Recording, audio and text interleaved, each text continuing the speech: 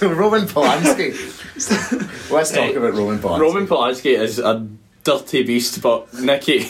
Hey, I was the... We had a discussion about this. I was the defender. This is going to sound like I was defending Never a him. good start. I think he's terrible. What I was saying was, everyone still likes Led Zeppelin and that. Everyone still likes David Bowie. Both pedos. Jimmy Page openly went with a 14-year-old.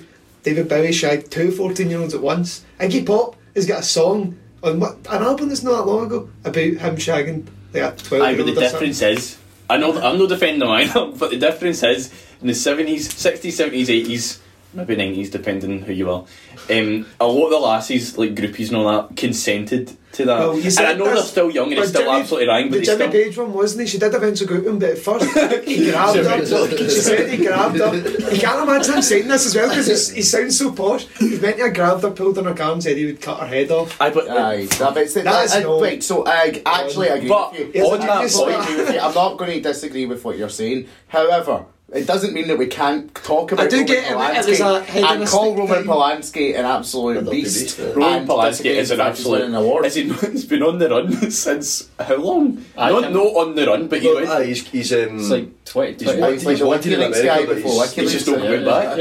He can go away and they can't really do it. Yeah, he's in France or something. He can't just kind of go back to the US. You'd think the French would be like, aye, here he is back. No, absolutely. French is the opposite. Like, oh, we love weird, sexy French, I think the French legal age is 15, I'm sure. What? Sure, the French legal age is 15. No, but he's raped. So I don't think they really care about that. But what I'm saying is, I don't think the French really give a fuck. Did it happen in America? Aye, it happened in Jack Nicholson's house. Then, like, they can't. In fact, Jack Nicholson's hot tub is when it happened. Was it? Aye, so he was obviously up to no good as well. African was in the 70s. It's fried. Like, everything's been done.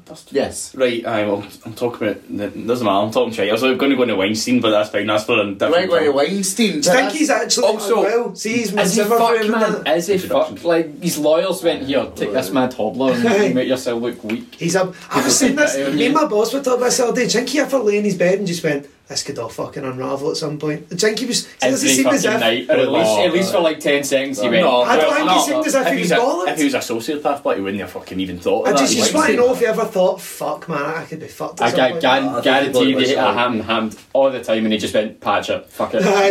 Don't even think about it. Anyway, what do you think about Roman Polanski? Let us know in the comments below. We're not expecting much positive feedback. Something goes well, Roman. We're getting into Indie Movie Month, and of course I am joined by the three Musketeers. It's Luke, Nicky and Jack. How long have you been thinking about that? I was actually off the top of my head. But we are joined by a guest this month. Gary Beatson is back. Honorary Musketeer. And Bruges. I'll have myself find on it. Pitch Battle 2, Gary, how are you? I'm not bad. How are you? Not bad. Not bad is not good enough. Well, I feel terrible. Anything's better than how Higgins is feeling today. How was the cream cookie? Yeah. Mate, glorious, messy as fuck, but I think Wellbred should sponsor us. Wellbred with there's white powder everywhere. Wellbred are amazing. Nicky leaned forward in his seat, gave a cough then to announce that Wellbred was amazing. That was the most important thing he was ever going to say in his life. I'd never been to Wellbred until when I started my job, and then somebody took me one day and I was blown away. Blown up. Just our own sausage and potato scone as well. Take fucking my magic. Breath away. Oh jeez, today we are getting into Nocturnal Animals. I've not seen it. Nicky, fuck off, man. Nicky hasn't watched it. But it's like to see Clerks, you know. Which we're doing in a couple of weeks, obviously. We're balancing ourselves out here, you know what I mean? Fucking idiots. We try our best. I tried. There's only so many hours. There's only so many hours to not watch movies. Right, and that's decorum. Right, so Nocturnal Animals 2016 film. It's directed by Mr. Tom Ford. It stars Amy Adams, Jake Gyllenhaal, Michael Shannon, Aaron Taylor-Johnson, Isla Fisher and Armie Hammer, among others. It was nominated for Best Supporting Actor at the Golden Globes. Michael Shannon received that nomination. I like him. And yeah, I got Golden Globes nominations as well. That I don't understand. I don't understand. Michael Shannon? Michael Shannon's We'll get into big deal. Well, we'll get into that. Right, we'll discuss Michael Shannon later. Because you go on it, right? You've went on it down before it. No, tone it. and wait for it. Is Michael Shannon the one that was in The Shape of Water? You've not Yeah. seen this film. You've got the input in Good, this. very good. But of course, Aaron Taylor-Johnson won the Golden Globe for this movie for Best Supporting I Actor. thought Aye, he to be he fair, really he was good. shit. So we are going to Still get very into what we did Lost last Gun. month for Action Month, and it's the box office guess. I quite enjoy this. So Luke's not lost yet.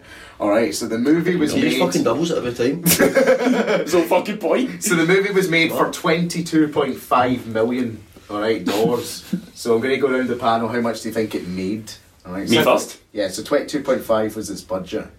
How much do you think it made? Can you tell us if it was me? No, probably? No clues. no. 64. 64. 53. 71. 45. What did you say? 53. Gary was the closest. It didn't actually make that much money. 32.4 million. I mean, that's US a joke. dollars. That's- That's a loss, mate. I know, but it did, you know that the merits of a film are not necessarily. See in the its trailer though, the financial trailer's gain. garbage. Is the trailer bad, eh? It doesn't make it look See, to be fair, I'm walking into this film, I told you this, I knew nothing about Yeah, this. I'm the same. And see, watching it, see the first 15 minutes, I was like, this is fucking either pish or absolutely wild. Yeah. And then it starts getting into it, but Well, let's get into it. So, like you say, look, you knew nothing about it walking in. nothing whatsoever. Higgins, what was your previous I knew experience nothing, knowing anything I about it? only really knew because you said it and you were like, you like that, you like that. I've been insisting on that for years. I think you I've actually been talking have. about See, said that for months ago we had a schedule for Nocturnal Animals to do a show on it, and you were like, oh, Higgins will post that, and I was thinking, oh, that's one of his favourite films, and it's only until recently I found out that you didn't even see I've it. never seen it before. So it's That's meant to the mad fact for that you. you even knew he would love it Aye, before even. it's just like your type Oh, of film yeah. because you like films that have like that sort of like weird plot elements to it and stuff like that. I knew you'd like it. Gary, what was your first experience with Nocturnal Animals? Did you watch it for the first time for this show? I watched it the first time this morning. Oh, very fresh. I'd watched like an interview with Tom Ford. I think he's done another film as well. Yeah, one before this. And I watched an interview with him when he was talking about it, and I went to watch it, but just patched it. But Okay. yeah, I loved it. Again, like the first 15 minutes is exactly the kind of film I expected Tom Ford to make, because it's like all about like So- high art. And it's artsy just, everything's fartsy, dead, innit? dead posh and shit. And then it obviously gets like right into it. It's so, I don't know, like, see when it is a pure film you can't watch, you know, you can't just stick on. That's one of those films that's like pure dig deep into it. Yeah, it's intense. It wasn't exactly what I was needing at 8 o'clock in the morning as well. I completely disagree. I love this film that much. I could watch it No, it was all the time. fucking big to You said Right. one of your most rewatchable films was Ready Player One. Yeah. I don't I know, think I can see him, because it's just utter shite that's going on, but with this, Yeah, but you that's- said to me, you were like, oh, I forgot how uncomfortable this was. Yeah, but I like that with sometimes with So you movies just where love it's putting done right. uncomfortable films on all the When I time. said about the Joker, you're like, That was a the film that wrong makes you time. feel good. Uncomfortable. That was the wrong time. This You was- said you need a film that makes you feel good. You're trying yourself up in this podcast. I know. Maybe I've written a you've outed me. Anyway, I've held on to that for so long. no. Wait until he says it. Do not say anything about it, Nicky. Use it as ammo later. No, but I remember that I watched this movie for the first time when I did the movie blog, Truff Reviews. I did all, so I've seen like basically every boo. Predecessor to this podcast. So I basically reviewed every movie for the year that this came out. So I just went into this and went absolutely fuck all. I finished my shift at teleperformance at 5. The movie was at 5:45 in the Odeon. And I was just be rushing. I was like, oh, fucking hell, I'm sitting down. No one in the cinema. And then I came on and I walked out absolutely loving this film, man. Like everything about it. But one of the things that put me off about it, and I think Jack, I talked to you about this earlier. So I didn't think before seeing this movie that Amy Adams like could act. I just knew her as the bird from Enchanted. She's good. Well, I thought she was. I thought she was really good in this, and this is something that I hadn't really seen her excel before, but I really liked her in this. I thought I don't know, there was just so many elements in the movie itself, like that were quite hard hitting, and it was like, I don't know, the way that she conveyed it as a reader, if that makes sense. Like, she's really only reading it. Yeah. So You don't I always feel like see it's the female hard to perspective. it's hard to act as if you're reading something and feeling seriously affected by it, and I think she's done really well in that sense, like to really convey that.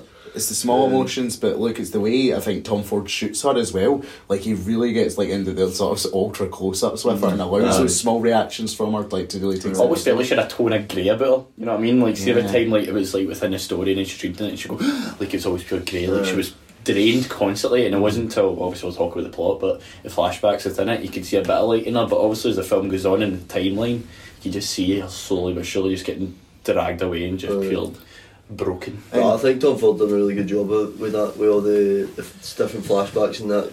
He'd done really well with the every symbolism and every stuff single like that. scene that was not the present day had some sort of element, like some sort of lighting to it or something. That just gave you, just gave A you hint enough. to what it is, aye. Gave you enough about the time and what it was, how she was feeling at that point. We're going to dive into all that, like the visuals of the movie a bit later on. But at the start of the movie, we see her and Gary, and she's in this relationship with her sort of new husband. It's very, very Finkel was. it's very clear that she's. Jesus, it's very clear she's unhappy with him. And I thought Armie Hammer, in terms of casting, was just perfect for that part. Like, just as this fucking smug guy who just don't quite trust. Like, obviously he's good looking, but there's something really smarmy about him. Like in the Smarmy Hammer. Smarmy Hammer. Obviously he's a hunk. See when he showed up, I was like, so he's playing Winklevoss again, you know what I mean? In the Social Network, he just plays that same guy like, ooh, no. But this is in the era where Armie Hammer's like doing all this stuff and like trying to build up his resume and that sort of like field.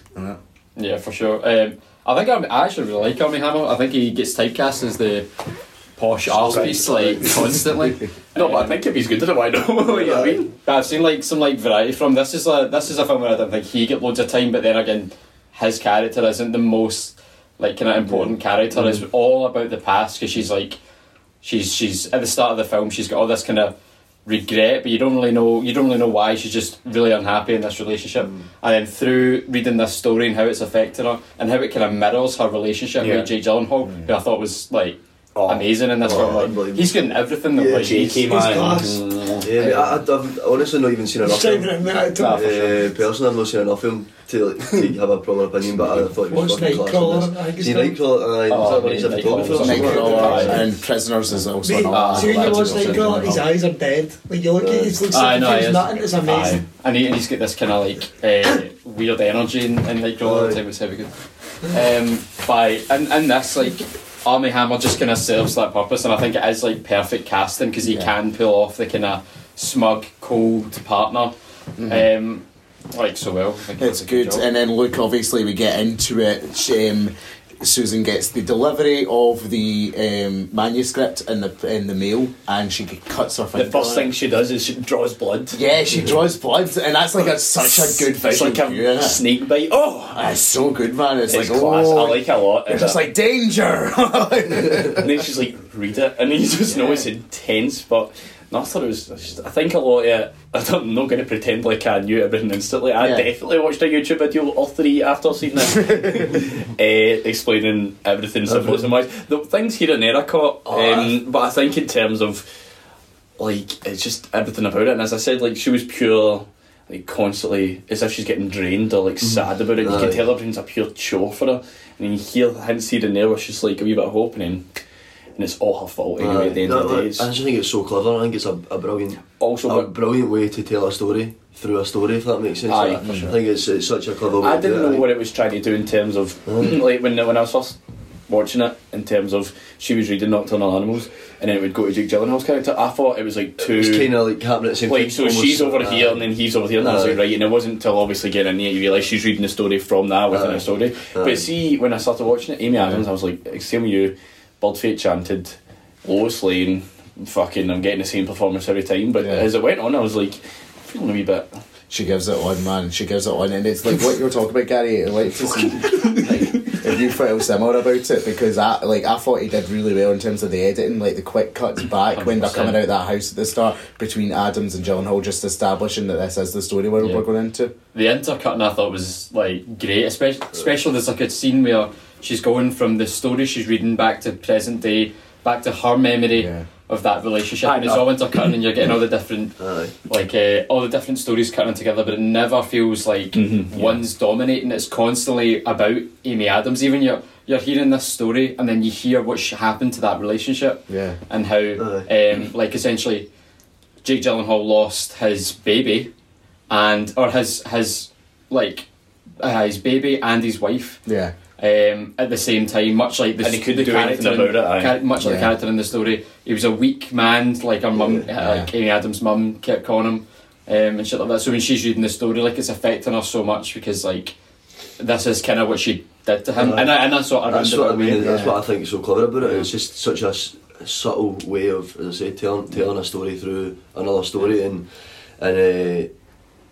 again, like what I said, I think Amy Adams did a great way of just conveying like the real hard hitting issues. I think you've hit the nail on the head, but in Yeah. terms of like with the story, the actual story, and like the flashbacks, Yeah. like through it all, you still knew what it was in each bit. Like it was very Yeah. concise, like you could tell. Aye. But see, the only bit within the actual novel when I was like, it was calling back to like real life, was when Aaron Taylor Johnson's character calls Jake Gyllenhaal weak, and I was like, right, okay, I'm with you now. But speaking of, Aaron Taylor Johnson's fucking sensational. Well, This is he's really good. I want to get into it. Like, obviously, they go in the car and they get to that scene, and when we first meet Aaron Taylor Johnson's character, it's in that bit when in the car, and I just think that's one of the So most tense. tense scenes Oh, I've yeah, watched 100%. because it doesn't fucking let up. Like, I No. think that's the longest uninterrupted we spend in that story world. Is just like that scene with That the car one bit, yeah. and the chicken and getting out of the car, and it just continually follows. Like, what did you think was going to happen there? Did you see? Obviously, there was the hint that it was going to go wrong, but it kept going in and back in itself. Like, As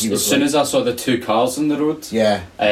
like I started getting kind of nervous, and the tension starts building because you know, and he actually says at one point, he's like, I love this part of Texas, no cars, no people, you know what I mean? Yeah. And it's like, there's fucking nothing There's out fucking here. so much. There's so much foreboding in it, like right at the start. Like, Right, aye. everything that's said, like you say, all those wee one-liners that you wouldn't even. Well, you. Well, I Total- can't even total remember them now. throwaways, total Can't remember them throwaways, now, but like, yeah, as you And- say, throwaway lines, and there's so much like foreboding in that, and you just know, well, deep down, you know that something wrong's going to happen. One thing I loved as well was like every major kind of shift in the novel she's reading, every major kind of emotional beat, is always a reaction of Amy Adams first before the character's reaction. Yeah. Like when they see the two girls lying there, It's like, and she has that, and she like drops the book and shit like that, and then you see it. And also when she calls her daughter, they're lying in the exact same position. Yeah. And I thought it was maybe like Armie Hammer, like, and he was with like another girl Yeah, or I thought something. that as well, yeah. And then he comes out and picks it up. It's just so well told how it intercuts. We're going to go back to the sort of like visual elements of this in just a wee second, but I wanted to come back to you because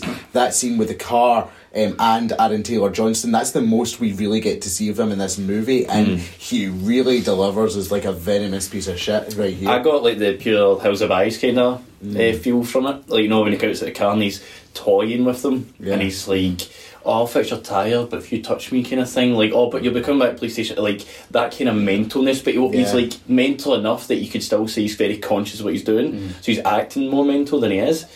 But I think he's just, it made you feel on edge constantly, because you're like, because I noticed my like head down with the girl when she's like kind of egging him on, like calling him a liar and sticking the finger up at him, and just then like, shut and up, the dad's like, can you please just calm down? And he's like, oh, this fucking bitch and all that. You're like, whoa. That was really uncomfortable. Like, when he pins her up against the car, kind of, he's sort of like gyrating, and it was really, really like disgusting to watch. Yeah. Like, you got he sold himself completely as just this guy, and you wouldn't think twice about. But he's clearly done it before, kind of thing. Like, Yeah, he exactly. clearly knows what he's doing. Like, it's all planned. It feels planned. It's like All the small conversations they're having outside the car as well. They're like, we'll fix your car, we'll need to go get this shit. And they're all just kind of like looking. They keep looking back, and it's just like they're not nice. But like, it's obviously you're thinking, oh, you just like do something like Jake Gyllenhaal, you just want to track him, but then again, he can't do it. He's held by two guys, and then he's just watching this happen. And then see the split moment, the editing of like the two girls getting in the car trying to make him get away, and he like, it goes to him and he pauses and his sound just cuts off. It's like, because he knows it's white noise, and he's like, oh my god. And that obviously correlates to the moment where he lost his child and all that. And there's something to do. I wanted to go back to that shot because obviously, like, they get raped and killed at that point. And we go. Nicky's trying to figure this out. I've looked it up and what happens. But Gary, you spoke about that shot with the two of them lying in that couch. There's something with the colour red in this movie, and I couldn't quite figure out what the significance of it was. The colour red and the colour green. Yeah. There's bits when Sorry. I know, Sorry. it throws back to so like I think Aaron Taylor Johnson's boots are like a specific shade of green, and then there's a bit when Jake Gyllenhaal gets dumped by Amy Adams. Obviously, should be using a character's name, but you know what I'm talking about. And in the background, there's like a green car, and then there's another green car mentioned, and then also the red couch throws back stuff. And also, there's like obvious kind of symbolism, like when she's in the art gallery and it just says revenge Yeah. and shit like that. And it's, I think throughout the whole thing there's always wee bits here and there, but Yeah. But what did you think of that shot specifically, like with the red couch and stuff like that? Because I know, like, it stayed with me after it. It was like pure, like, intense. It's such like a strong. It's so strong because you're in the desert. There's nothing there, and it's just like perfectly preserved piece, and it almost looks like they're kind of like they're so clean and like untouched and stuff Yeah. like that. It's like so uncomfortable when you look at it because they've clearly been like placed there. Yeah. It hasn't happened like naturally. And they're looking like the daughter's got like such a like a kind of scared look in her face when he like lifts the first head up, and it's that whole scene was like totally fucking me up, especially because I just woke up as well. I was like, Well, it goes back to the positioning of the bodies at the art gallery from the Yes, beginning of the yeah, film, yeah, the yeah. season thing. So I don't quite know what the sort of there's also correlation another that red would be. couch. I never actually noticed the colour thing before. That's The colour, I noticed it first watching, but the red couch, red I thing. didn't clock. There, obviously, when you see it, you go, there's something about that, but there is, in the real world, if you want to call it, there is another red couch which shows, like, it kind of connects it all, but I can't remember what it was. Yeah. But it did pure. I didn't expect them. I thought Jake Gyllenhaal would at least had seen them or said something to them. I didn't expect them to find them as clean cut and just dead. Yeah, And then- I thought it was really surprising. Like everything that happened Yeah. in those early stages of the book was surprising. Yeah. I didn't think it was going to go so tits up Yeah. so early. Exactly. That's what I thought as well. Like, and as you said, like you're it's so, what's uncomfortable about it is you're just wanting Jake Gyllenhaal to fucking hit him. Like, You want him to do do something, you know what I aye. mean? But at the same time, like, I don't know. His total do lack of realise- emotion you on do that stance. actually. I know the whole thing, the whole symbolism is that he's weak and all that's right, but in the grand scheme of things, like I know what you he's mean. actually in the worst position he could possibly be in against three guys. Yeah. So it's very, very easy for three guys to overpower one man and run away And then with their life. intimidate And the Yeah. judgment the audience It's has actually plays easier into than the you introduction of Michael Shannon's character, because when they have that first car journey, he sort of presses the question. He's like, "So what did you do in that minute?" And Jake Gyllenhaal's Makes really him feel uncomfortable. like Yeah. he feels less of a man because like, what'd you do? And he was like, I didn't know what to do. And he's like, why didn't you? It's your wife and your daughter. And Yeah. he's like, I was just stuck. And then like stuff like when they came out and called him out and said, Your wife wants you. and he's like head down, kind of waiting. Obviously, he's thinking strategic. If I stay here, I can get them. But if I go with them, I'll Yeah, die. and when Michael Shannon's like, and he's like, so what did they say to you? And he's like, oh, they said like your wife wants you. He's like, and you didn't go. You didn't. All right, Exactly. all right, okay. And that's obviously, Jack, that's the introduction we have to Michael Shannon's character. And you said that you weren't. You've criticised him. Right? You said You've he's criticised him. But you said you don't get the deal with Michael Shannon, was what you said. So like, tell me where that sort of comes from. Like, especially because in this part, I thought that he served the plot perfectly, and for me, like, he was one of the most captivating parts of the movie. Like, he was good, but I just don't see the Oscar nominee side of things. I kind of get what you mean. It's a I bit. don't I see thought it was the- really good, but it wasn't I until don't actually think that his performance or his performance in that role See- was particularly. See when he first captivating. gets Like, I don't- introduced. Yeah. I thought it was good, but and the character's obviously vital, but like not enough for me to be thinking Oscar nominee or anything like that. And I like Michael Shannon, don't get me wrong. Like, Yeah. I like Damned United and all that kind of thing. But 8 Mile. I feel like he's this. He gets typecast quite a lot as the same character, the kind of intimidating authority figure. Yeah. Because he's kind of that in most things. And my favourite thing I've seen Michael Shannon in was Knives Out, because I thought he was fucking hilarious in Knives Out. And because it was a total break for that kind of typecasting, because I can't remember what the film is. Well, he's in Shape of Water and he plays a similar kind of character. And this, obviously, he's in Shape of Water, he's the kind of Hugh, he's the bad guy, but it's the same sort of presence he brings, because he is so good at it, because he's like a big guy and he's got this fucking lined face and stuff. He just looks mental. Where, He just looks where do you intense. stand to Michael Shannon? Not even in the introduction, but as we go forward in the movie and it becomes more unravelled as we learn more about his illness and stuff like that. I thought it was Performances and new weird. See, dynamic. when he first get introduced, I thought it was going to be like. It was weird. I got a feeling like, oh, he's clearly like in with these other guys. Like he knows what's happening. He just like because the way he was portraying himself, like he wasn't driving and stuff like that. And he was kind of like looks like he was half-arsing. He's like, oh, this guy's clearly not caring about his family. But as it unravels, as you said, it goes on. You realise like he's ill and like he is going to try his best no matter what. But when he starts doing like rash things, he's like, oh, like, we won't be able to put them in jail, but we'll take matters in our own hands. And you think, this guy's like an authoritative figure within the police department. Like, why is he wanting to murder people? Yeah, and then, but you fully, do you know, well, personally, I fully was on his side. I was like, he's going to die, mate, and he's 100%, wanting but, to help this guy, like, to just the the last absolute thing. level, do you know what I mean? To just get him that little bit of revenge that he's certainly due, do you know what I mean? I think the class thing was when they're in that cafe and Jake Gyllenhaal's character's like pressing him to talk about his personal life, but he keeps talking about the case, and he's like, nah, like, he's not even saying no, he just keeps talking, and it wasn't until, obviously, watching a couple of YouTube videos and someone else explained this to me, but it's like Michael Shannon's character's the subconscious of Jake Gyllenhaal's character, so that's why he's like, why didn't you do anything? And Jake's like, I don't know. And like, he asked the question that Jake Gyllenhaal didn't want to answer, so like, he's like, take matters in your own hands. And like, how when he never shot the guy when he had the chance, and he's like, you should have shot him, we should have done it there and then. And the whole cancer thing, I think that's like obviously a nod to, that's why he never met up with Amy Adams' character then, because he's like, secretly she's telling her, I've got cancer, get fucked, essentially. But I thought he was... When the first few scenes with him, I was like, I'm not really convinced. I thought he was just, as you said, just this guy who's I just got to say, figure. I've certainly got Michael Shannon absolutely wrong. I was going to say, when you said Bond United, that's Michael Sheen, that's why. Michael Sheen's in it though. Michael Sheen is in it. Yeah, he's only in it for like 5 minutes, which is like the smallest jam for a guy who's... What's the fucking deal about Michael Sheen? Do you know what I mean? I'm not talking about Michael Shannon, but you get what I mean. There's a problem. Yeah, just this random guy who turns up and talks. Anyway, Michael Shannon, on the other hand, brilliant actor, and what a performance that was. Captivating, actually. Does he say the damn United? I was like, he's got See when I in-depth analysis from Jack Higgins as always. See, he said that United, I was like, I'm going to say aye, but I absolutely can't remember it. When I went, he has a name out, Michael Shannon. well, Michael Shannon is, but Michael Sheen definitely isn't a name. I should have said Boardwalk Empire, he would have got it a lot quicker. But Gary, it's at this point we get back into the flashbacks, and what is clever about it, like obviously we've talked about how the novel is an allegory for their relationship and stuff like that, but we are not party to the same information that Amy Adams' character is until later, when we get to know the things about his mother calling him weak in his career and how the relationship ended and stuff like that. So what did you think was particularly powerful about the flashback scenes specifically when we see the past of their relationship?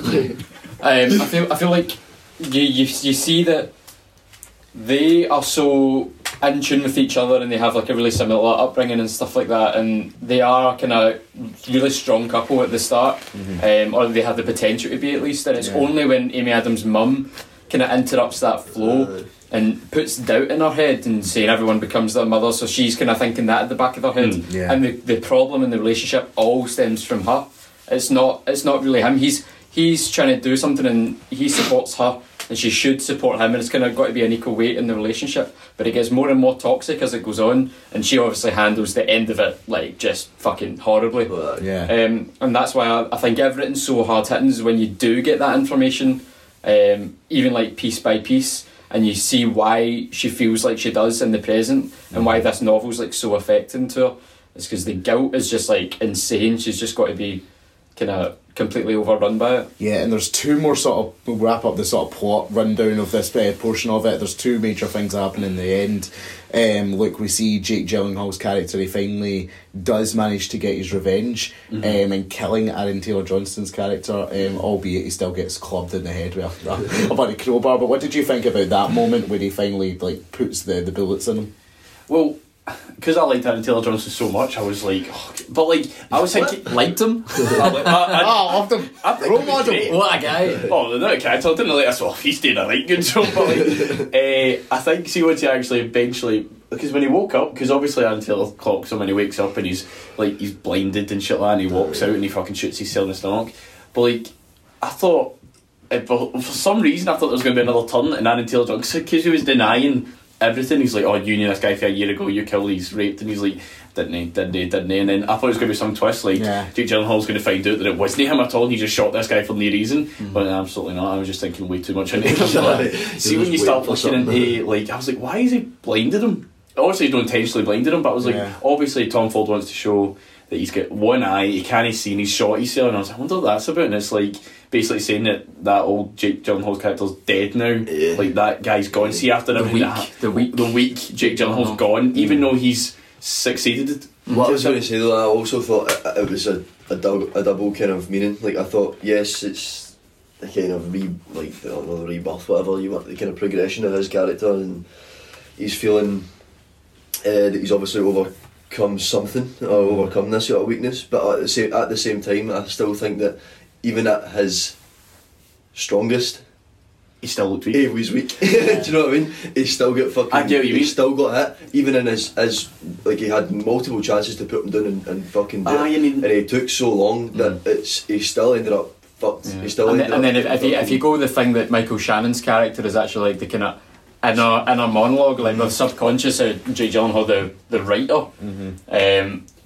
I've totally forgot what I was going to say there. Oh, and when he doesn't do that, and when he kind of breaks down and he's like, I could have shot him, I could have ended this now, and he's like, you're a good guy, like you don't, like this isn't you don't have to do this. It's almost like he doesn't maybe see himself as weak, kind of deep down. He's saying he was doing the right thing and he was doing the moral thing, but then that's a decision for the viewer to make. Like, was it weakness or was it just kind of moral standards? I don't know about you, but even knowing all this, like that guy raped, like the worst you can do to like your daughter and your wife is like he raped and killed them, no regard to who they were whatsoever. But even when he did kill them, he still, like, obviously he fucking knocked himself out and then woke up and then he realised he's dead. But I didn't feel like that pure triumph. He still was like, he just punched out, as you said, like it was his weakest when he was at his strongest, and then he was like, that's it. And then slowly when it's a brass I say brass neck because I don't know what else to say, but it's a brass neck when he's just killed the murderer of his daughter basically and his wife, and he still stumbles and shoots himself, and he knows even in those dying moments he's like, this is a fucking this is a bastard. Fuck up. And that's the end of the story bit. But then Jack, we get into the finale of the movie with Susan wanting to meet up with Edward again, and she waits for him in the restaurant, and he doesn't show up. He doesn't show. That's what I say. So How fucking satisfying is that? what do you think of it as an ending, like overall to the movie? Perfect, like absolutely perfect. It gives you exactly what the story's trying to tell. Really, it's obviously a self-reflective thing from what's his name, Edward. Edward, yeah. It's obviously self-reflective. He's getting this message across. He's effectively kind of like assessing himself and showing Amy Adams' character that, well, maybe it is what she thinks. Do you know what I mean? Or it is what maybe she. Well, a bit of both, I think. But it's also a bit of she was right, but also he's right, and she should have fucking trusted him into what his work was doing. I think it's one of those, like, he was just telling a story. He's a storyteller, so he's trying to tell a story. But what the message is that, well, it could go either way. Do you know what I mean? Anyone can be weak or whatever, and these sort of situations can happen to anyone. But narratively, I think is the best film ending, or my favourite. I wouldn't say the best. I think it's my favourite film ending of all time. How shite would it be? Yes, because he rounds up. How shite would it be if he actually just no, exactly. It's because he takes that decision is so vital to the overall film working. If he does show up, it ruins everything because we don't need that conversation. It's so much more powerful. That visual of her sitting there herself, place like, emptying bit by bit, all the tables, and she's drinking away like exactly. See, when I watched it the other night, and me and Gary have been writing together, and me and him were talking about like it's best to write from like personal experience and like what you've been through yourself kind of thing, and it's obviously best coming from what you know. So when the scene when he's arguing with Amy Adams in terms of she's like, you need to, like, you're writing about yourself but it's still shit, and he's so offended by it, and I was like, it pure resonates the fact that imagine you writing down like on the line everything you can from what you know, and someone going, the closest person to you saying that's horrendous, but he even stayed with her at that point. Like he was still willing to go, right, I'm going to give it a go. But I think the point of what he said, because he says in that initial email, is like, you've made me get to a place where I'm finally writing from the heart. So it's not necessarily writing about what he knows, but it's putting a piece of himself into a piece of narrative fiction. With this one, which makes this piece of work that he finally writes, the Nocturnal Animals novel, like his best, you know, or what's insinuated to be his best work in the context of the story. I wanted to bring it round to a discussion of Tom Ford because he's only made 2 films. He has not made a film since Nocturnal Animals. His first one, like we talked about, was A Single Man. It was a Colin Firth film that was also very well received, about a college professor whose long-time secret lover dies and just leaves him wanting to kill himself. So the film is the day in his life of whether he's going to kill himself or not. That's so shitty. Aye, it's just Tom Ford. But what do you think, obviously? Because I'll put this like an open question to the panel. I don't think there's been, and I can't think of anyone else who crosses like two creative fields as successfully as Tom Ford has, because he had two like critically successful films, and then he's like obviously one of the biggest fashion designers on the planet. Am I missing anyone there? Absolutely, you're missing Donald Glover, who's in bits and pieces everywhere. That's true. Donald Glover is honestly, and I think it's something multimedia.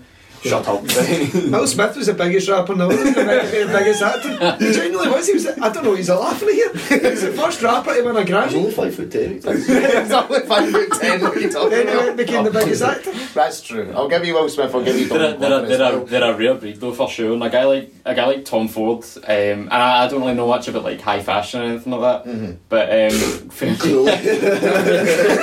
You had me fooled. but the guy, I think the guy's career's like. Did he know? He saved like Gucci for going under or something like that? Because he became like creative director for Gucci, and they were in like a really shitty place, and he made them like one of the like #1 brands in the world again. And then he starts his own shit, and that goes mental. And the fact that he's got like this ability, because he writes. Does he write his own films as well, or this was a novel and he adapted it? Yeah. Like he's obviously just got like that creative spark that crosses all his interests, and he's able to put.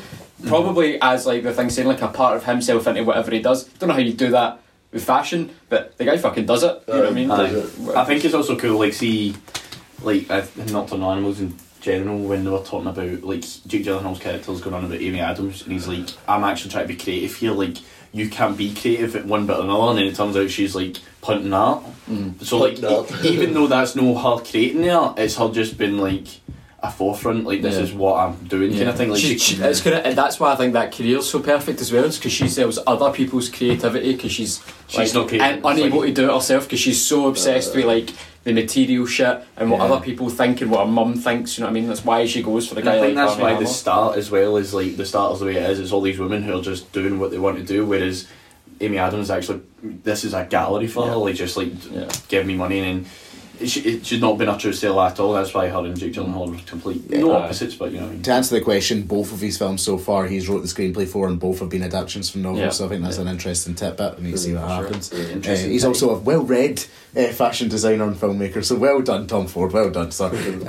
Just to funny though, because Nocturnal Animals absolutely didn't make money at all, so it did make money, but it's not the film I'd expect to make money, you know what I mean? Like see these awards, like this is quite it's funny to get for personal experience, it's strange to have.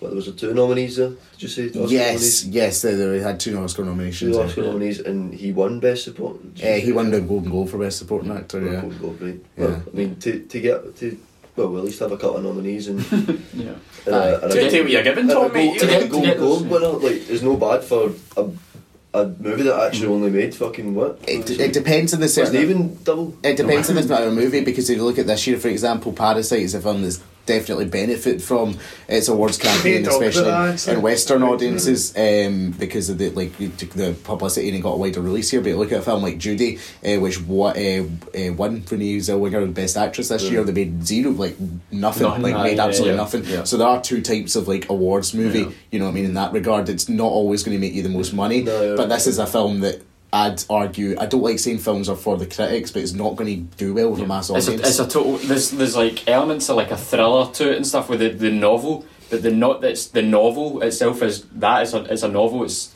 a story, whereas the film outside of that is kind of like a quiet reflection of what Amy Adams is doing in her head. So that's kind of, they aren't the films that make money, but they're always the films that get nominations, because it requires actors to do something a bit more. And as we're saying, Amy Adams conveys like all that emotion in her eyes, and doesn't really have anything to say when she's reading the novel. She only really communicates with her secretary and her husband, and the only time we hear her thoughts and her opinions are in flashback. You know, you kind of get the feel, because also since it's her perspective reading the book as well, and I think it's really smart. And again, I did not get this myself, I had to look it up, but it's the fact that even when the guy in Nocturnal Animals novel, it's played by Jake Gyllenhaal, because that's who's the author and who she imagines he's wrote about, and his wife is someone who looks like Amy Adams, but isn't Amy Adams, so she can't even imagine herself in that position, because she's just like, even though they both get completely look alike, she can't even see herself being his wife. But I forgot my point was. Oh, right, we're going to, I think that's a good place to wrap up part one. Just to go round the corner, thumbs up all round for Nocturnal Animals, yeah? For sure. Definitely. Definitely. Nicky agrees. Sounds class. You'll hear more of Nicky in part two, where we'll be reviewing the new trailer for Artemis Fowl, discussing the news that Christian Bale has been confirmed as the villain in the next Thor movie, Love and Thunder. And Like Thunder. We're not talking about Parasite. Parasite. No, we'll talk about Parasite in a couple of weeks. No, we need. I tried to talk to you about it the other day and you're like, no, talking about it on air. We'll talk about it in a couple of weeks for you in an hour. Alright. Calm your ham. Alright, and we'll also be getting into it. We decided last time, so Luke and Gary will be taking each other on in a movie trivia battle. Alright, so stay tuned for that in part two. Get it on.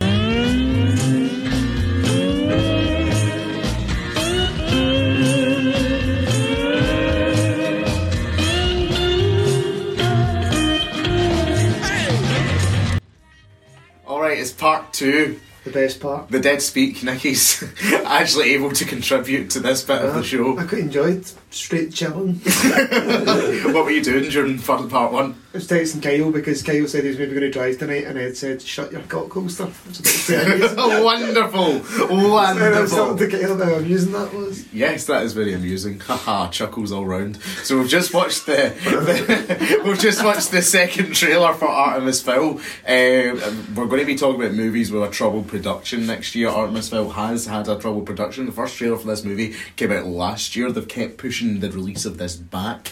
Nicky, I'm going to come to your opinion first. I think it shows why. I think it looks fucking balls, man. Just fucking balls. Just rubbish. Fucking Just balls. there's nothing in it that looked good. Colin Farrell's obviously cool.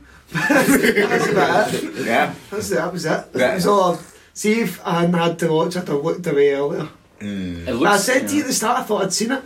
Must have been last year. We probably covered the No, first I watched trailer back in the early I days. hadn't seen the troll bit in it. It looks like all these kind of live action Disney films that have come out in the last 5 years, they all look like the exact same film. You could intercut them, the other trailers, Cycle in Time. the clock in the wall, Jack Yeah. Black thing, or just they all just look the same, and it just looks like bad CGI and even worse acting. Do we think like these Looks live like nobody action? really wanted to do it. What Yeah, does it look like? it's a total money grab, man. These live action family films that Disney are doing, do you think they've just completely died out? Like, I can't think of one that's been really ultra successful in the last Yeah. 5 Was years. there like a good run? I feel like there was a good run of them at one point. Like, I think they can't just remember made so when. much for all the other stuff that Yeah. I think they it's just taking a make. bit of a backseat. They maybe just make too much now. They don't put these like. I feel like with like Pixar and stuff like that, Yeah. Disney like peaked with them because they used to spend loads of time on these films, make sure they were good, like and like quality films that would hold up and last.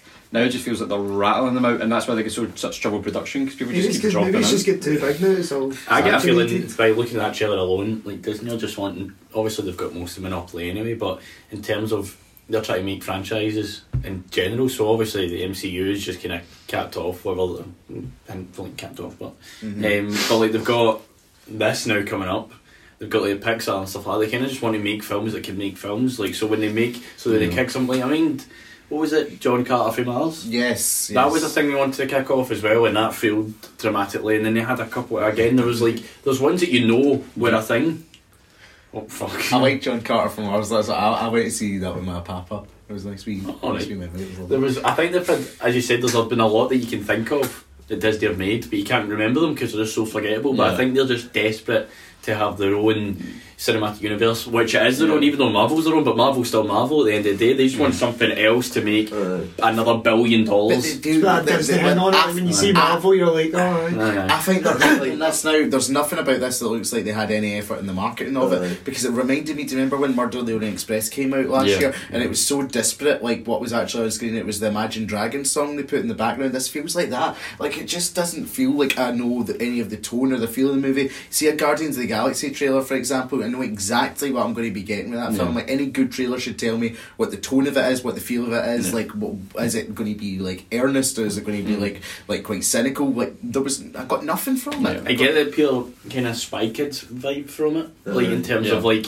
The small suit that he opens up, and there's like a suit there as soon as I saw that. No, but it's I'm any like, size, but it's perfectly tailored for him Well, of as course. well. And there is probably like a good idea there, like those books that like as I was saying before, like you see them and you have seen them for years. They've obviously lasted and they're like popular books, but honestly, up until now, I Doesn't thought just because Artemis Fowl- something's popular doesn't mean it translates, and doesn't mean people Oh, want to no, fucking not at all. see it. And I think Disney has the opportunity as a company as big as it is to tell original stories that are, because they've done it in the past. Like, you know what I mean? They are the original movie Renaissance. adventure fantasy storytellers. It's Disney, man. Like, But I think as I took away two things from that trailer. I've seen it a couple of weeks ago. One, I thought Artemis Fowl was the name of the author of the books, so that was good to know that it's just a wee boy in the books. And two, Disney are just. I think I didn't even know Artemis Fowl was a Disney property. Well, obviously they bought it over, but again, I feel like they're just apart from Pixar, which seems to be the only originality of that whole company.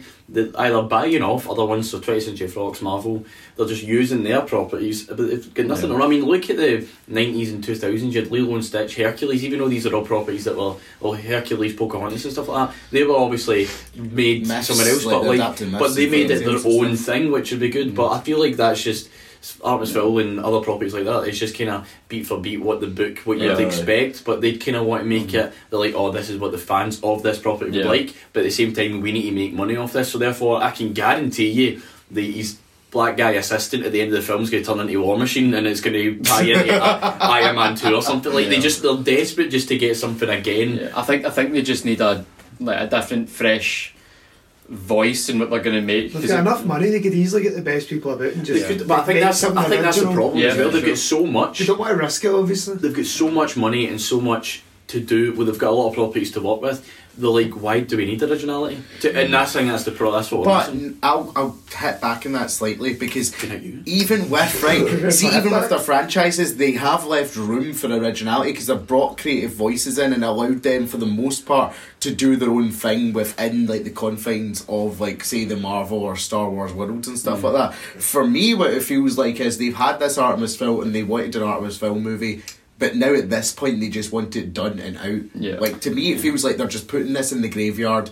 They're making a very minimal take a marketing loss. budget with it, and Yeah. I think they're preparing to take a loss with Artemis Just go, Fowl. well, that's a lesson. Because I think after A Wrinkle in Time lost them money, they've lost faith in these book to movie live action adaptations. I think this will be the last one we see from Disney for a while, and I think I don't think we'll get a franchise out of this, even if there is like built-in hints. I think to it. I think they'll build hints to it. I think they'll just be like, here's that next thing, or like fan service for people who are fans of Artemis They're Fowl. obviously going to do everything they do, going to be good. It's going to be shite every now and then. But That's what's they have the money to spend the time to make stuff at least watchably good, you know what I mean, or like passably good to get something else. But is this just, again, as you're saying, looks like a Looks unbearable. it looks just like, fuck man, I'm not going to sit through that. Kids are not going to sit through that. You know, it looks like it's- Spy Kids mixed in with. Did any of you ever see the Spiderwick Chronicles? Yes. Oh, yes. It's like that mixed in with that. Oh, yes. thing. I was actually fucking gutted they never got a sequel because I was way into that film as a kid. Spy Kids was my hang. Spy Kids is Oh, me and Gary were talking about Spy Kids the other day and how Yeah. glorious and shite and amazing it is at the same Alan time. Cumming was in it. He's class. Aye, I yes. love Alan Cumming. With the I get thumbs, they made the thumbs that moved about. Thumbs, aye. They're So they did. terrifying. They're awful. and red Pure t-shirt. fun. In fact, No, what actually gave me the fear as a kid, I'm Australian, is when he would take the agents. I don't know if we're going off a tangent here, but see when they take the agents and they would morph them into the fucking gooblies, Yeah, what they're yeah, called. they would- But like he would mix it with the clay and then they would like morph into it. That freaked me out. To this day, I can't watch it because I'm like, it freaks me out, and I wrote a script that was loosely kind of inspired I've always by got stuff that. like that, but don't you know things that terrified you? That weren't Yeah, really for that, sure. like Pinocchio, the boy turns into a donkey. Here, That's to still be terrifying fucking me. fair, Still mate, can't watch that that. bit in Pinocchio Have is you watched that? Have you watched that terrifying. recently? It's so sad. He's like pure screaming for Mate, his mum and mate, things it's like that. so fucked up. It's like, Deserves if it, he you're ran off to acid- Treasure Island. He should have known better. Fuck him. oh, it's moral high ground. It's stuff. moral high ground. I would never do The such boy a who's thing. literally been alive for about 3 months, he should have known better. He should have known better, and do you know who should have known better? Us, for ever doubting the rumours that Christian Bale, look at that, Oh, would be the villain in Thor Love and We love to Thunder. see it. We love to see it. What do we think? Christian Bale, Thor Love and Thunder is going to be the I'm bad going to say guy. one thing, and I want Christian Bale to be in more than just this film. No, it's not going to happen, it's Marvel. Christian Bale is class. Christian Bale is class. I never thought he would do a Marvel Oh, film. exactly. But Because then the money, the price must Do you have know why been he's so doing? right. He's doing it for Taika Waititi because Taika Waititi's just got his Oscar. Sure. He's the director people want to work with. You know what I Yeah. mean? Whether it's that. Is he doing that? I don't know. Yeah, he's doing I'll it. watch it. Mate, I've not watched it. he managed to get Natalie Portman. Natalie Portman was done. Natalie Portman was like, never again. Never again am I doing this. And like, if you mentioned Taika Waititi to her, it's just like, maybe. I've just realised as well, I forgot that it's all Love and Thunder's about female Thor, which Natalie Portman, Yes. as Christian Bale. So it's going to be, I think it's going to be class, but I want Christian Bale to be a big bad in it. Like, not just in this, but multiple films. Well, who could you see him being? That's the Batman, sorry. Batman. I love Christian Bale. I love him. Love him. Absolutely love him. I think he's brilliant, man. I think he's You've seen The great. I Fighter? loved that video of him going mental at the poor guy as well. Yeah, I yeah. loved it. I was You're like, good. like, you Good. It's My exactly guy. what I wanted. doing your thing. Thor 3, what's it called again? Ragnarok. Ragnarok had this pure 80s synth kind of feel to it, and it was kind of funky and never took itself too Yes. seriously. So Thor 4, with the title card on it looks like the exact same, like very 90s kind of looking, like kind of no taking Oh, it's the itself exact too- same. Yeah. So Christian Bale, can you see him being a character where he's not totally fucking serious? No, he is. Christian Bale's a total chameleon though. Christian Bale can fucking do anything. He'll now. do it. He'll do what Kate Blanchett did in the last, and just ham it up completely. She's the one that actually announced, officially announced, like, Christian Bale will be the villain in Thor 4. Like, it wasn't, it came from her, of all people. Kate Blanchett's just like, I'm going to ruin everything. Have you that's seen? happened. He's already going on a tangent. That's what he's saying. Have you It's seen like Vice? Kate Blanchett. Aye, mate. Mate, I Vice, anyone else? Vice, Yeah. talk about a film we like cross. Say we were talking about Nocturnal Animals last time, and it's like it has this like kind of story within a story, and it had mixes these forms and stuff. That Vice was. Yeah, I didn't know that was like, Christian Bale. It was on the plane to New York and I put it on, and then obviously it shows you when he's younger first, and I was like, fucking hell. So I'd seen his face on the title bit. You're so easily amused I sometimes. was shocked. Astounded. He is fat as fuck. Jack, this is information that you will enjoy. So, it was Immigrant Song was the inspiration for the last Thor movie. That's how he pitched it. But this film, he went in and he pitched this with Dio's Rainbow in the Dark. Oh, yeah. Is going to be the theme song for this film. So you'll be very excited about that. He was a fucking god. Best. Dio. Is he It's the only Is- Dio reference. I've Does got he is have that the fucking best hard rock / metal voice of all time? No. Dio? Yeah. No. Axl Rose? Dio or no No. Dio? Axl Rose. It's a all vocalist. day. He's a bad. I'd argue he's a bad singer. He has a distinctive voice, but he's a bad singer. Axl Rose? That's what he Yeah, has. He didn't say he was the Axl Rose best is singer. absolute nasal. He has a vocalist. He has a vocalist. Like, you could say that it's like whatever the word is, fucking iconic. Oh, good. I mean, the right answer is like sitting right behind you, Nicky, with our Lord and Saviour Steven Tyler. But Steven Tyler's a prick. you're a prick. Moving on. I like Ozzy Osbourne.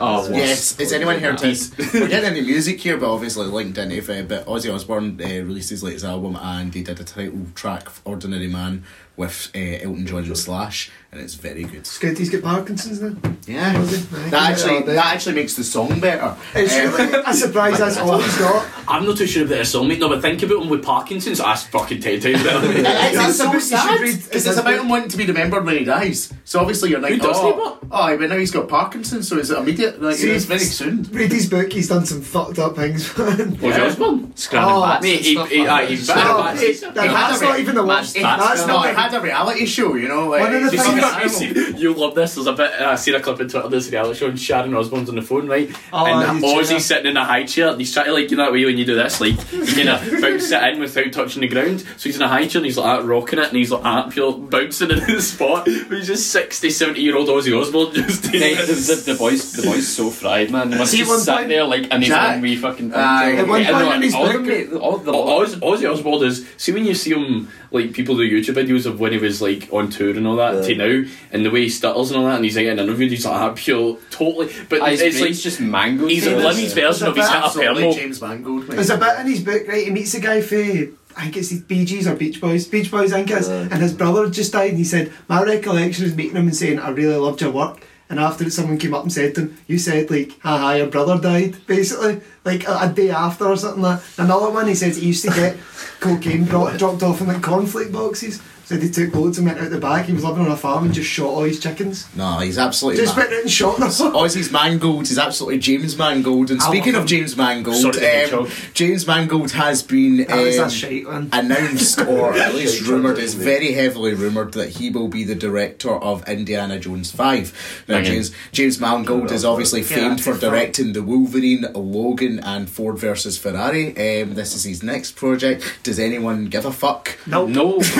It's the project that literally not one person wants. Even at all. Spielberg is like, there's no demand for it at all. nothing to do with it. No, that doesn't nothing to do with He's it. still producing it. Still producing it, but he's like, I really can't remember this. But Harrison Ford, somebody said this the other day, right? Well, I've seen it on Twitter, but it's like Harrison Ford despises anything Star Wars. He hates, very good, Nicky, well done. He hates anything Star Wars. Anytime somebody mentions Han Solo to him, he's like, I don't care, stop asking me. Like, he gets actual riled up about it. Yeah. See Indiana Jones, he'll happily answer any question about Indiana Jones, but somebody went, what is the difference between Indiana Jones and Han Solo? Nothing. I'll tell you, people don't ask about Indiana Jones 25 times a day, and he's just I think he's changed his tune in Star Wars because they said like he was actually quite up for coming back for 9. Which Is he in 9? he did, yes. I'm not worried about fucking spoiling it now. You know, they can go, if you're worried about me spoiling 9, go fuck yourself. You never wanted to see the movie anyway. It's not good anyway. Oh, fuck off. Anyway. I know, but my point is that Harrison Ford is like, he's up for playing Indiana Jones 5, and I can't imagine this film not being like a handover to another Indiana or like whoever it may be. Who's he going to be? Because everyone's been saying Chris Pratt. It's not going to be Shia. I think Chris Pratt would be pretty boring. Like I think pretty boring he casting just choice. play- I want something. Chris Pratt would be a good one, but it's Chris like Pratt would it's play kind of like who he a plays in Jurassic sort World. of That's choice. how I see it. I Jake think it should be Gyllenhaal, some. he's maybe a bit old now actually. Maybe like Tom Timothy. Holland or something. No, but even in He's that, doing like, the I Uncharted think- films, but which is basically just Indiana Jones. And the director's left Uncharted again. Has he? It's actually Tom a Holland would be joke. ideal, but he's fucking committed to Uncharted now. What about Aye. Timothy Chalamet, would he... Nathan Fillion. Way into it. I think you've got to look at an actor like up and coming actor who doesn't have like a franchise yet. To hang That's on. exactly like your Chris Pratt, who was like, he was in Parks and Rec, and he was star, that, like aye. Tom Holland, who was like hardly known enough, yeah. but like so good Spider-Man. Somebody like that who you go, don't know who he is, or you know roughly his work, see how he does it. If you give it to your Tom Holland, your Chris Pratt, your Chris Evans, or fucking even Hugh Jackman or some shit like that, like, you're just gonna go, I know exactly what I'm going to get with this. For But sure. see if someone just takes a new, I don't want. If Indiana Jones becomes another franchise, which is more likely will be, or a spin-off of it may be, I think it needs to go in a completely different direction. You can't just do, like for example, this is why I hate Solo, because the guy in Solo just kind of does his own thing, but at the same time he still copies what Han Solo is, which You want like to- Harrison Ford Feels like does. rehash. Doesn't feel So I want something new, like maybe like a clumsy Oh, was Indiana that? Jones.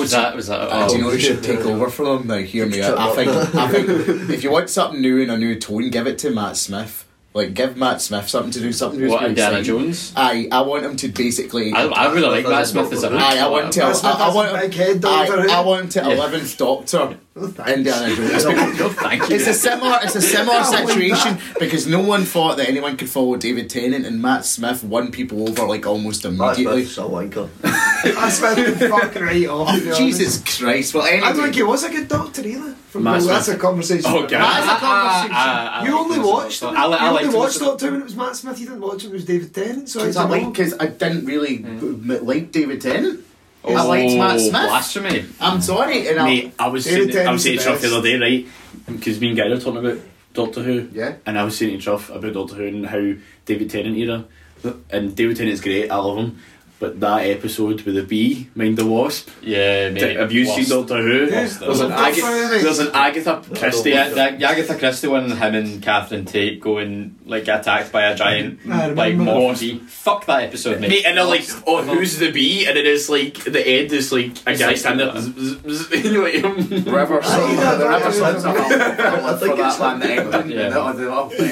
Enough. We should do that review Doctor Who episode. Oh, it'd be weird. If you it's a Cut- Doctor cut Who. me up and I don't Billy think there's Piper gets anything stuck Jack in would it. want less in FTTV than a Doctor Who episode. Absolutely. He's sitting there thinking, get me out of this The conversation. CFO of FTTV is absolutely saying no. Listen, so to promote, we've got an interview No, you out don't. on the channel right now with Brad Gilmore, who's obviously the host of Showdown Rundown, the movie trivia show on YouTube. It's wonderful, go check it out. But Friend of the show, Brad Gilmore. we know that Gary, he's a very well-studied film fan. He's a well stud. Watch me get nothing. He knows what's happening. So in the last month, in Action Month, Luke and Jack had like a little trivia qualifying battle to come and get the opportunity to represent you guys against Gary here. You know, in the first time films trivia battle. So are we ready to go then, guys? Yes.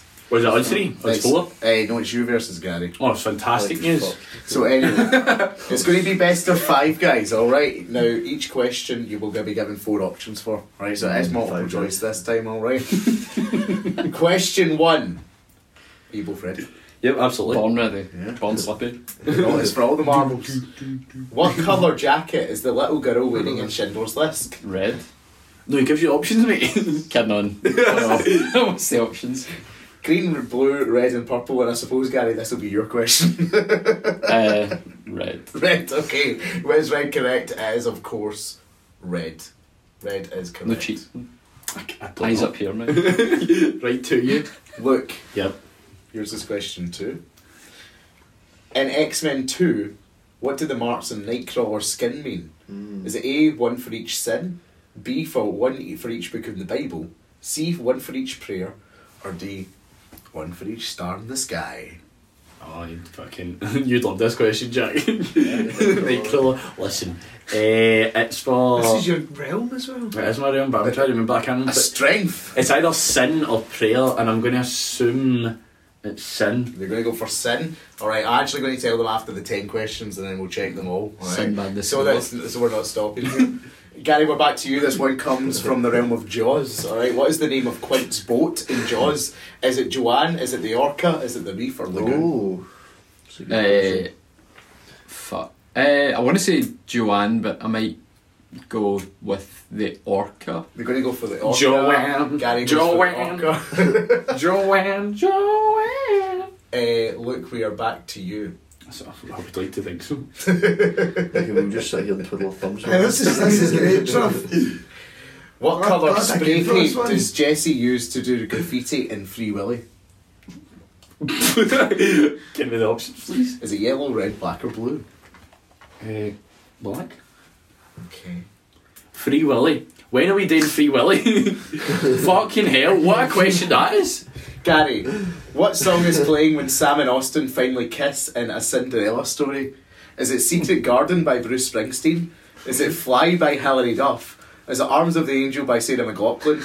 Or is it Hear You Me, Jimmy Eat World? Get fucked. That sounds like a pure Hillary Duff. Is it? Because why would Hilary Duff even be in there? Like, That's like, aye, Hillary Duff 100%. in it? Is she? Aye, She sang her own song when she's dancing. I think the same year. That's No, a fucking flex, isn't it? Look, how many times must you say Candyman into a mirror to get him to appear?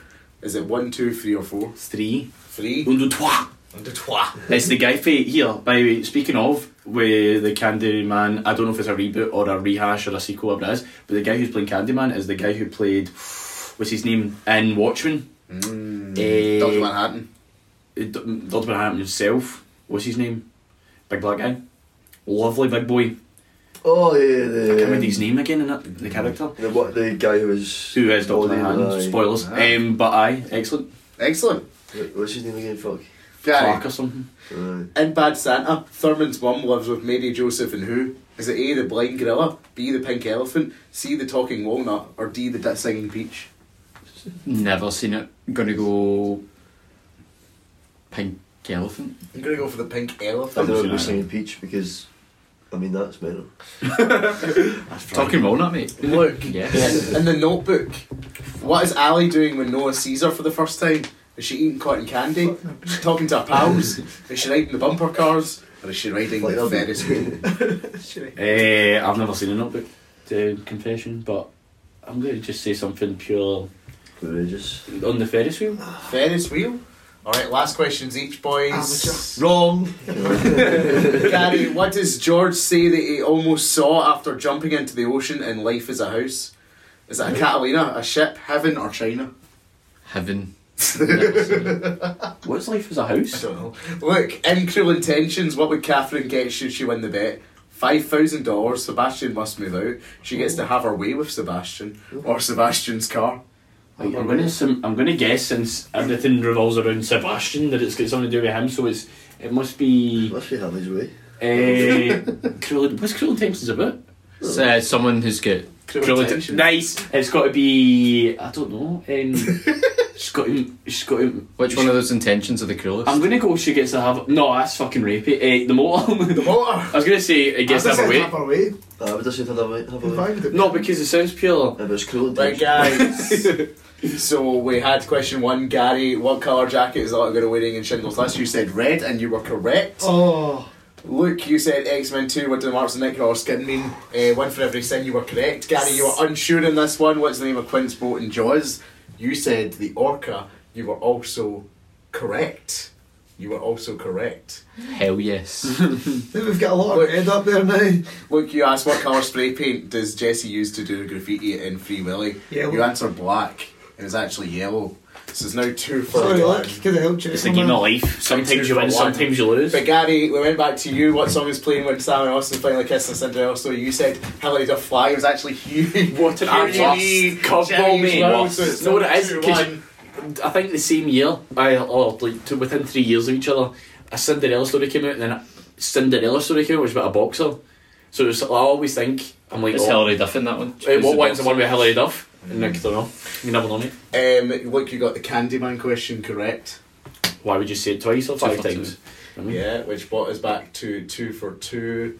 Gary, you got the Bad Santa question wrong. I mean, only Bad Santa Fanatics is going to get that right, to be honest with you. What is Bad Santa? Is that the Billy Bob Thornton? Yeah, Billy Bob Thornton. And there was a sequel that came out about 12 years later, But but then, nobody asked for. Luke, you got the Notebook question wrong. It's a fucking shock on Which it. brought us down to the last question to decide it at 2 apiece. Gary, you were asked what does George say they almost saw after jumping into the ocean in Life as a House. You said heaven, it was actually a Catalina. I don't even know. Joke. Fucking Catalina Wine. You were then How asked could you about not Cruel know Intentions and what she would get if she won the bet. Uh-huh. You said his motor, Actually, he's It was have her way. It's a way in it. and you'd be absolutely correct. Yes! Ah! See, I fucking Which knew it. means, look, you have won today's trivia battle. Yeah. Raging. Thank you And so Can't stop Wrong winning answer, these something. on the show. You know, I can't be stopped. In Think pitch on. battles and in trivia, I'm there. It's I'm just always the there. Oscar predictions that you did very poorly in. Let's not talk about that. That's only once a year, mate. Anyway, guys, next time we will be back and we will be talking about Juno. A film called Juno. Juno. You're hearing a lot more from me. Nicky is hosting that show. So you only kind of get him to shut up next show. Guys, welcome. Thank you very much for coming in. Welcome, we're finishing your Chill. fucking double. Boo. Check out everything on all our channels, all our back catalogue. Check out my interview with Brad Gilmore. It's fantastic. Yep, definitely. And we will see you next time. Cheerio. Bye. They don't feel interviewed.